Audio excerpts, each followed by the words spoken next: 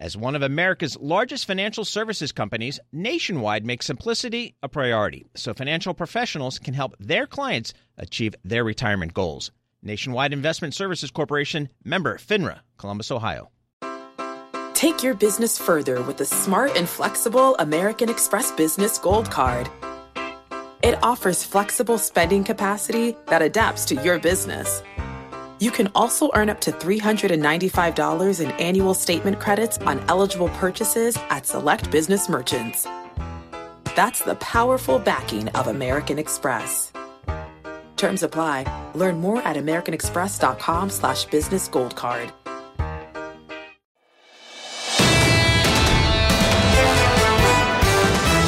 This is the Bloomberg Surveillance Podcast. I'm Lisa Abramowitz, along with Tom Keene and Jonathan Farrow. Join us each day for insight from the best in economics, geopolitics, finance, and investment. Subscribe to Bloomberg Surveillance on demand on Apple, Spotify, and anywhere you get your podcasts, and always on Bloomberg.com, the Bloomberg Terminal, and the Bloomberg Business app. Dana Peterson joining us now, chief economist at the Conference Board. Dana, I want to start by just asking, how much has your outlook for the U.S. economy changed over the past 2 weeks? It really hasn't. We have been calling for a recession starting in the second quarter and extending through the fourth quarter. If anything, this might accelerate things. Certainly, consumers have already dialed back spending on goods. Businesses are not spending on investments. And also the housing market has really folded in on itself.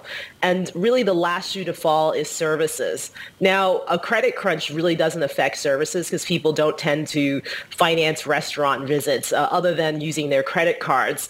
But certainly we think that in terms of durable goods and certainly the ability for businesses to invest, that tighter credit conditions are not a good thing for them, and that will potentially cause the economy to have maybe a little bit worse recession than we're expecting. So that's what a lot of people are saying is that this brings forward the recession. But you bring another specter to the table here, this idea of a potentially deeper recession. At what point do liquidity concerns at banks become a credit problem for the consumer, a credit problem for the economy, akin to what we have seen in history when there are liquidity issues? Well, if you're a bank and you're concerned about your deposit levels dropping, you're less likely to lend money. But the thing is that consumers are already pulling back. They're not going out and buying cars and homes because interest rates have risen significantly, almost 5 percentage points in roughly a year. So there may not be much effect on the consumer, but certainly I think there's a risk for businesses who tend to need cash, especially to pay their workers and to invest in short-term and long-term ventures. So I think the pressures will probably be more on businesses relative to consumers. Does this also shift your view on how much unemployment could go up, or do you think that we could get this downturn without some sort of structural increase in joblessness, just simply because of the mismatch right now in the labor market? Well, the industries that are letting people go are the former pandemic darlings. Again, it's tech, it's finance, it's real estate, it's construction, it's transportation and warehousing, which were linked to the strong demand for goods. So that's what we're still seeing in terms of layoffs and weakness. But you still have these huge labor shortages in areas that are less sensitive to interest rates, such as healthcare and restaurants and hotels. So what we really need to see is consumers turn that dour sentiment that we're seeing in our consumer confidence gauge, which we've seen over the last year, into, okay, I no longer want to purchase services. And certainly higher interest rates may not get at that issue. But if consumers think, well, I might be next in terms of layoffs, then they'll pull back on spending. But all in all, we still think that the unemployment rate's probably going to rise to about 4.4% next year. That's roughly 1 million jobs lost. I would not want to be in that number, but it's certainly not as bad as what it could be. We're speaking with Dana Peterson, chief economist at the Conference Board, as we look forward to another week, another month, potentially rate cuts in the face of what some people are expecting is a decline in economic momentum. Dana, here comes sort of the rub on the whole issue as we talk about perhaps a sooner recession, a deeper recession, and a Fed cutting rates in response to that. Have we dealt with the inflation problem, especially given the stickiness that we've seen in recent data? I don't think we have. Certainly when we see the stickiness, it's linked to wages through, services through wages and very strong demand for services. Also food prices, which are being influenced by outside effects. Certainly the declines that we expect in rent inflation, it's in the pipeline. We just have to wait for it to happen. Maybe it'll start in the springtime or early summer. But I don't think we've licked the inflation problem. And so that's why we're not anticipating that the Fed's going to cut rates this year, even if there is a mild recession. If you still have prices that are so far above the 2% target, why would the Fed be cutting interest rates, especially if they also think that if there is a recession, that it's not going to be that bad? Well, and this isn't just an interest rate story. It's also a balance sheet story. And we saw the balance sheet increase dramatically over the past 2 weeks in terms of the Federal Reserve and its holdings. And part of this is not necessarily stimulative, some people will point out. These are emergency loans to certain banks. At the same time, can this central bank kill inflation if it keeps going back to the same crisis-era tools to try to solve financial instability? Well, I think the Fed is trying to say that it can do two things at once, right? It can address inflation through the credit channel by raising interest rates and also the continued dialing down of its balance sheet. But it can also provide liquidity, which, yes, does hit the balance sheet. But you can think about it as two different wallets that the Fed is working with here. And so the Fed is saying we can provide liquidity to banks, and it's not stimulative because banks are taking this money because they need it to make sure that they remain stable, but they're also probably not going to lend this money. So that prevents it from being stimulative or inflationary. So I think that's the key thing. We have to understand the Fed has many different tools. It's using these different tools in different ways, and that it can address inflation and providing liquidity at the same time. How much do you think that the Fed can cut rates? Well, again, we think there are no rate cuts for this year, but we'll probably start seeing consideration of rate cuts maybe in the second quarter of next year. But we think that we're not going to go back down to the low levels that we saw even before the pandemic, because inflation may be structurally higher and it may be more difficult for the Fed to maintain that 2% target. So we think that maybe the federal funds rate next year goes down to around 3.25%, 4%, but certainly not back to 2 or 1 or even 0 unless we have some major crisis or very deep recession. Dana Peterson, thank you so much for being with us of the Conference Board. Joining us now is Patrick Armstrong, CIO of Plurimi Wealth. Patrick, you've usually got a really interesting trade. I know you were short Credit Suisse and you held some of the debt. Let's start there. Walk me through how that worked out. So I was short Credit Suisse all of last year. I actually closed my short, unfortunately, at the beginning of March. So I covered it at 2.9 Swiss francs a share. So made about a 70% return on the short. Thesis was not much upside in the equity, even though it's incredibly cheap, but bonds are going to be safe. It's a systemically important company. Bonds couldn't fail. So had a bit of a scary ride over the weekend. I'm sure you did. Some of the bonds I own are senior bonds, all senior bonds, but at the group level. And there were scenarios where if it was a forced asset sale and UBS didn't buy the group, those bonds would have come under pressure and potentially even been worthless. But it's turned out to be a good trade on both sides of those. Since we've closed Credit Suisse, though, we're actually short Bank of Nova Scotia in Canada now. And the Canadian banks became the biggest banks in the world in the financial crisis. They weren't impaired basically by the same issues that saw all the other banks plummet in value. And I think they're viewed as a beacon of safety, but Canadian banks have a property bubble to deal with, and they've got rising rates to deal with, and they're very expensive. You look at every other bank in the world, and they're trading at fractions of tangible book value. In Canada, they're still trading at multiples of tangible book value. So very expensive banks, very well-run banks, but with a property bubble that creates some risks. Well, let's put some numbers on that property bubble. Patrick, how bad is that situation? Well, property, it's always very hard to exactly quantify, but a affordability index, Canada's right near the bottom of the world. Property prices have gone up 400%. Incomes are rising in line with the rest of the world. So zero interest rate policy that led to property price jumps everywhere just were really magnified in Canada. Canada has big commodity exporter as well. So in high oil prices, the economy was relatively resilient, and zero interest rate policies have led to incredibly strong property market, especially in the big cities. Patrick, I'm going to help you out. Disclosure, you're from Canada, right? So this is coming from a place where you can criticize your own home more easily. I am curious of whether this is just a symptom of liquidity being drawn out of the system that is exposing other areas as overly inflated that have not gotten repriced down, where you see a potential trade. Well, it's a combination with Bank of Nova Scotia. It's expensive versus other banks. Very high on book value, higher on earnings, and you are going to see impairments on its loan book because banks, their business model is you lend money to people to buy houses. If those house prices come back to normal on any measure versus history, you're going to have bad debt in Canada. But it's not just a Canadian story. I mean, aside from just real estate, and there are issues or pockets of issues in the Scandinavian countries and other areas where there also is an affordability problem. It's also in private equity. It's also in private debt. We have seen this. We've heard this from a number of different people. And then others push back and say, well, it's either repriced or it won't have to reprice because the assets will return to their value later on. Do you think that that's fair, or do you think that there are pockets, nodes of potential contagion, should there be some forced sale, some price discovery in some of these assets?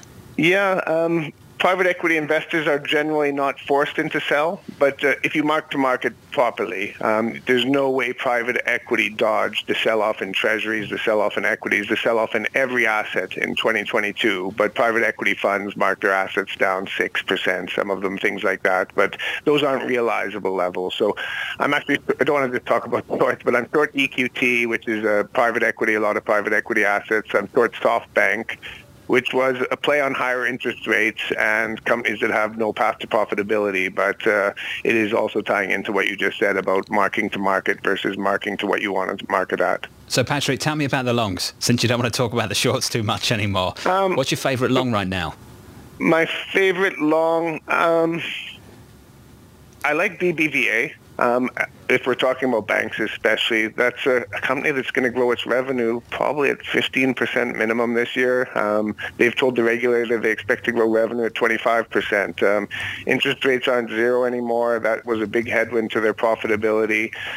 So I'm not anti-bank. I think some of the banks make sense. I like to pair longs with shorts. BBVA, I think, is very attractive value right now. The ECB's coming out swinging, talking about more hikes. You heard the German central bank governor saying the same thing, maybe even speeding up QT in 3Q.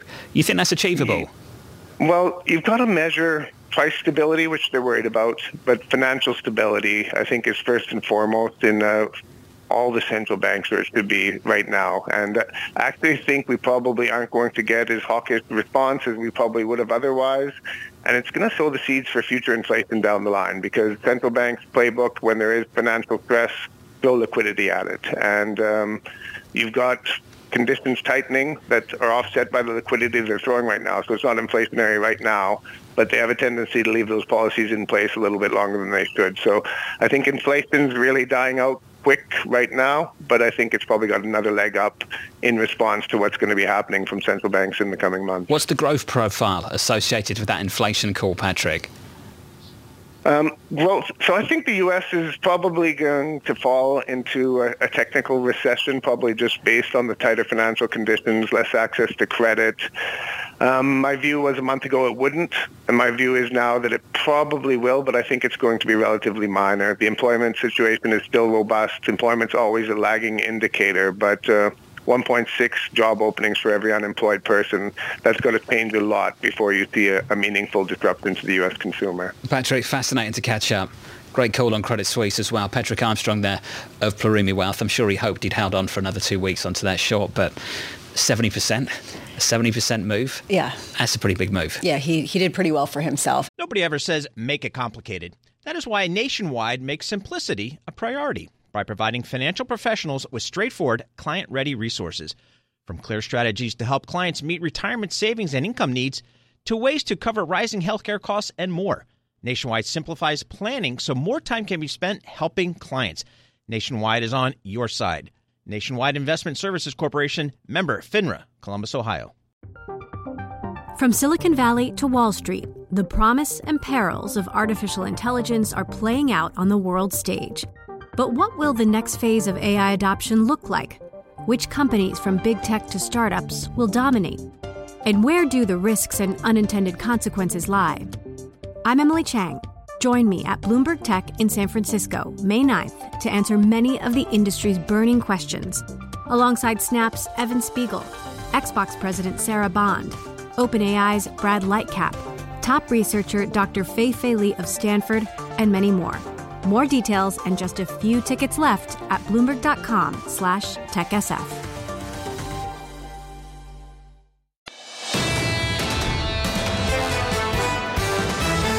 Henrietta Trace joins us now, the Managing Partner and Director of Economic Research at Vader Partners. What a moment, Henrietta. I wouldn't describe it that way. I don't think spying is the right way to describe it. What were your thoughts when you heard that?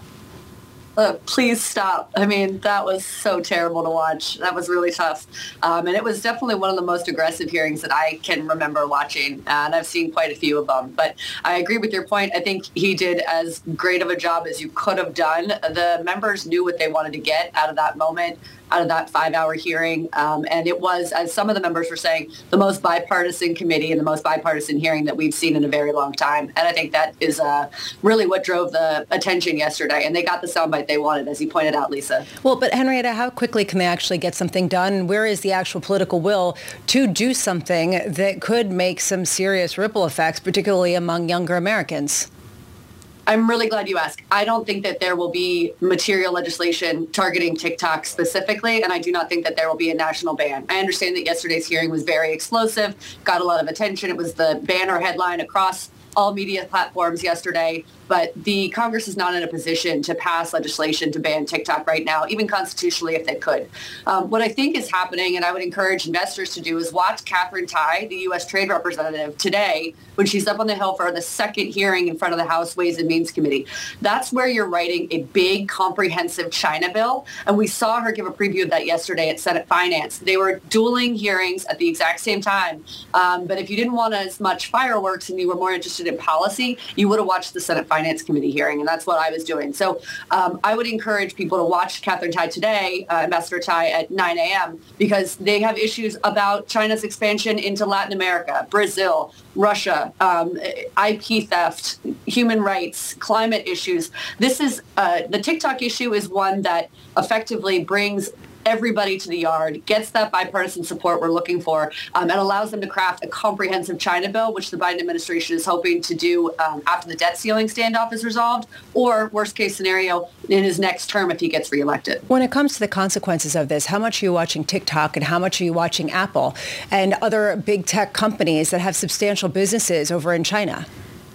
This is exactly what's in the Restrict Act. That is the one bill that I do think could pass on TikTok. It's really about all emerging technologies, all social media. And it doesn't just target China. It also targets Iran, Russia, Venezuela, Cuba. It's the most comprehensive, and it could theoretically put every social media company on the front of the table and allow the Department of Commerce, obviously run by an extraordinarily competent Secretary Raimondo, to see what they want to do, study the issue, and then restrict and ban if they see fit. The TikTok CEO had a tough day. Secretary Yellen has had a tough 2 weeks.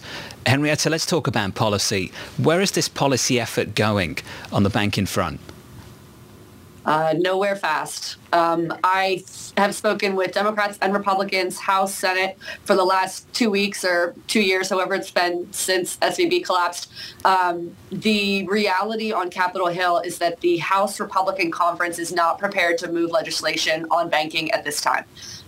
There are many ideas floating around, but there is no path to 218 votes from a majority of the Republican conference in the House on any legislation. And what I hear time and time again is that you need to see the impact of this banking crisis and the collapse of a couple sort of bespoke boutique firms, which is how a lot of House Republicans think about this, really start to hit the heartland. You need to see farming banks, farming state impacts. It can't just be commercial real estate that is reeling from this collapse and potentially seeing their lending ability squeezed. You need to see real heartland impact that's not just in a certain couple of places. Most of the Republican conference, I would say about 80%, was not in office during the Great Recession, and they were not here during the banking collapse. And many of them ran on the campaign of, we are against bailouts, we're against TARP.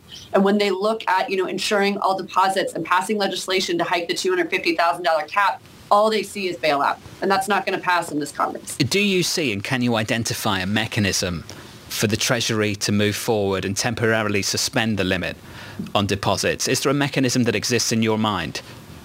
Yes, absolutely. And one thing that I recall, I was in the Senate during the banking crisis, the ability of regulators to act is unparalleled. And the things that they can pull out of a hat are really impressive. So I think the most focus right now, what I've spoken with Senate Banking Committee staff on, and I know Treasury is working on, is shoring up all the things that we would think of for extraordinary measures on the debt ceiling. I would encourage folks to look at Secretary Geithner's letter sent back in 2012, where he lays out like 5 different baskets of funding that the Treasury has exclusive authority over that they can tap into in the event of a crisis. This circumstance I'm referencing was the debt ceiling, but they can use that here as well. The ESG fund in particular is getting a lot of attention. Treasury Secretary Yellen, once President Biden gives her the sign-off, is authorized to use the funds there, which were $216 billion as of January 31st of this year, to deploy as she sees fit. So I think that's where a lot of the focus should be. It's on the regulators. Importantly, I think the regulators know that Congress is incapable of action, and so they are already prepared to move, and they have experience if the members of the House do not. Just to finish on Secretary Yellen, she was asked whether she'd discussed some of these issues, and she said she hadn't discussed them. And I struggled to believe that, Henrietta, just struggled to believe that the Treasury hadn't had a discussion about doing away with the cap on deposit insurance through the mechanisms through which you've identified. Were you surprised that she used that language? I do think that there's been some maybe back and forth in terms of what they're telegraphing. But I also get the sense the Treasury's trying to exude calm and stress, as the Federal Reserve helped them do earlier this week, that there's not a systemic banking crisis. So I do think that acting unilaterally to, provide unlimited backstop would have gotten a lot of blowback if she'd committed to that. Just think about how quickly that sounds like a bailout, especially when you've got guys like Gary Cohn throwing out $10 million numbers. That it's just too high. So I do think that there was some strategy involved there, which was the worst scenario. Say that you are considering it on an unlimited basis, or maybe just say, hey, we haven't had that conversation. I think she picked the least bad option. What a tough spot. Henrietta Trace there of Vader Partners. Who would you prefer to be this week, Bramo? TikTok CEO, Secretary Yellen? Take your pick. Oof, TikTok CEO, because you had nothing to lose. You were already working to be maligned. Just lose. Exactly. Just lose. You'd lost already. Exactly. Patrick Armstrong, Plurimi Wealth coming up. Chris Maranga joins us now, co-CIO at Gabelli Funds. Chris, your words, the bank crisis, a feature, not a bug of Fed policy. Chris, what do you mean by that?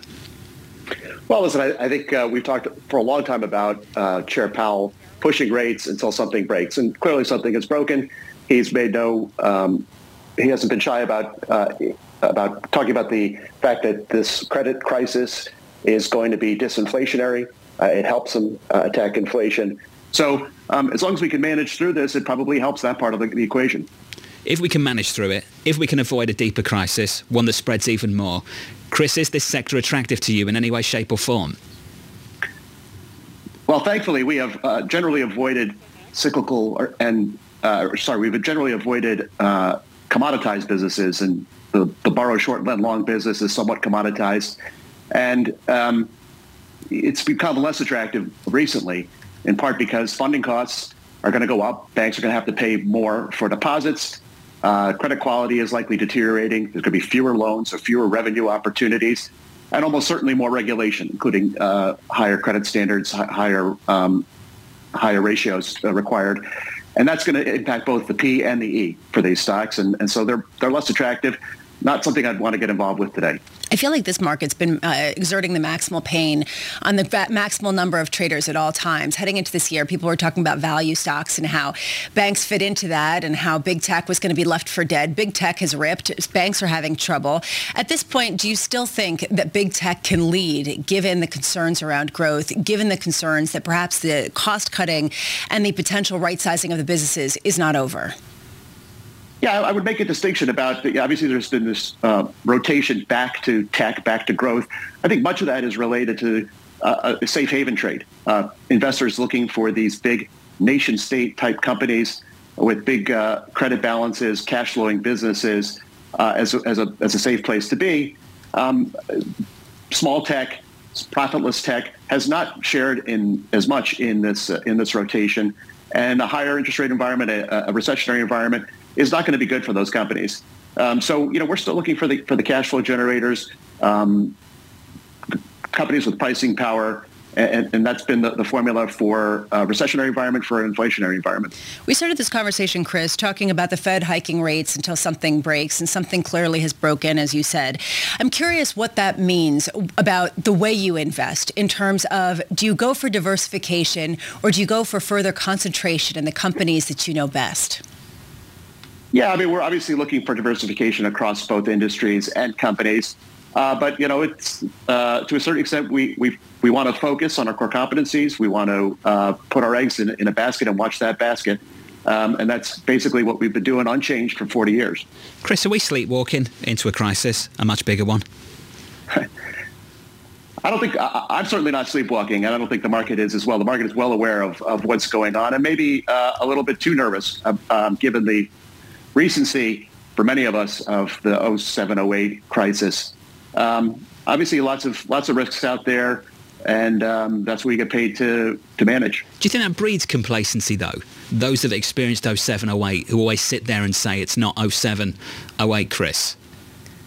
It's always a little bit different, and clearly this time is different. I don't think we have quite the systemic issues in the banking system that we did back then. Obviously, the Fed now, having raised rates so aggressively, does have some ammunition, some dry powder to obviously cut rates and improve the situation.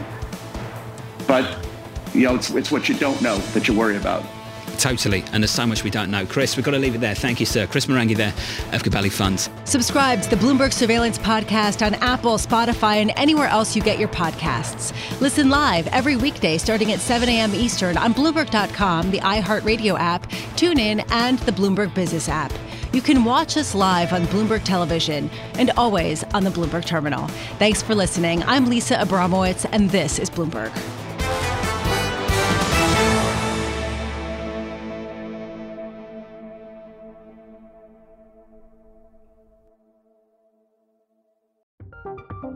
From Silicon Valley to Wall Street, the promise and perils of artificial intelligence are playing out on the world stage. But what will the next phase of AI adoption look like? Which companies, from big tech to startups, will dominate? And where do the risks and unintended consequences lie? I'm Emily Chang. Join me at Bloomberg Tech in San Francisco, May 9th, to answer many of the industry's burning questions, alongside Snap's Evan Spiegel, Xbox President Sarah Bond, OpenAI's Brad Lightcap, top researcher Dr. Fei-Fei Li of Stanford, and many more. More details and just a few tickets left at Bloomberg.com/TechSF.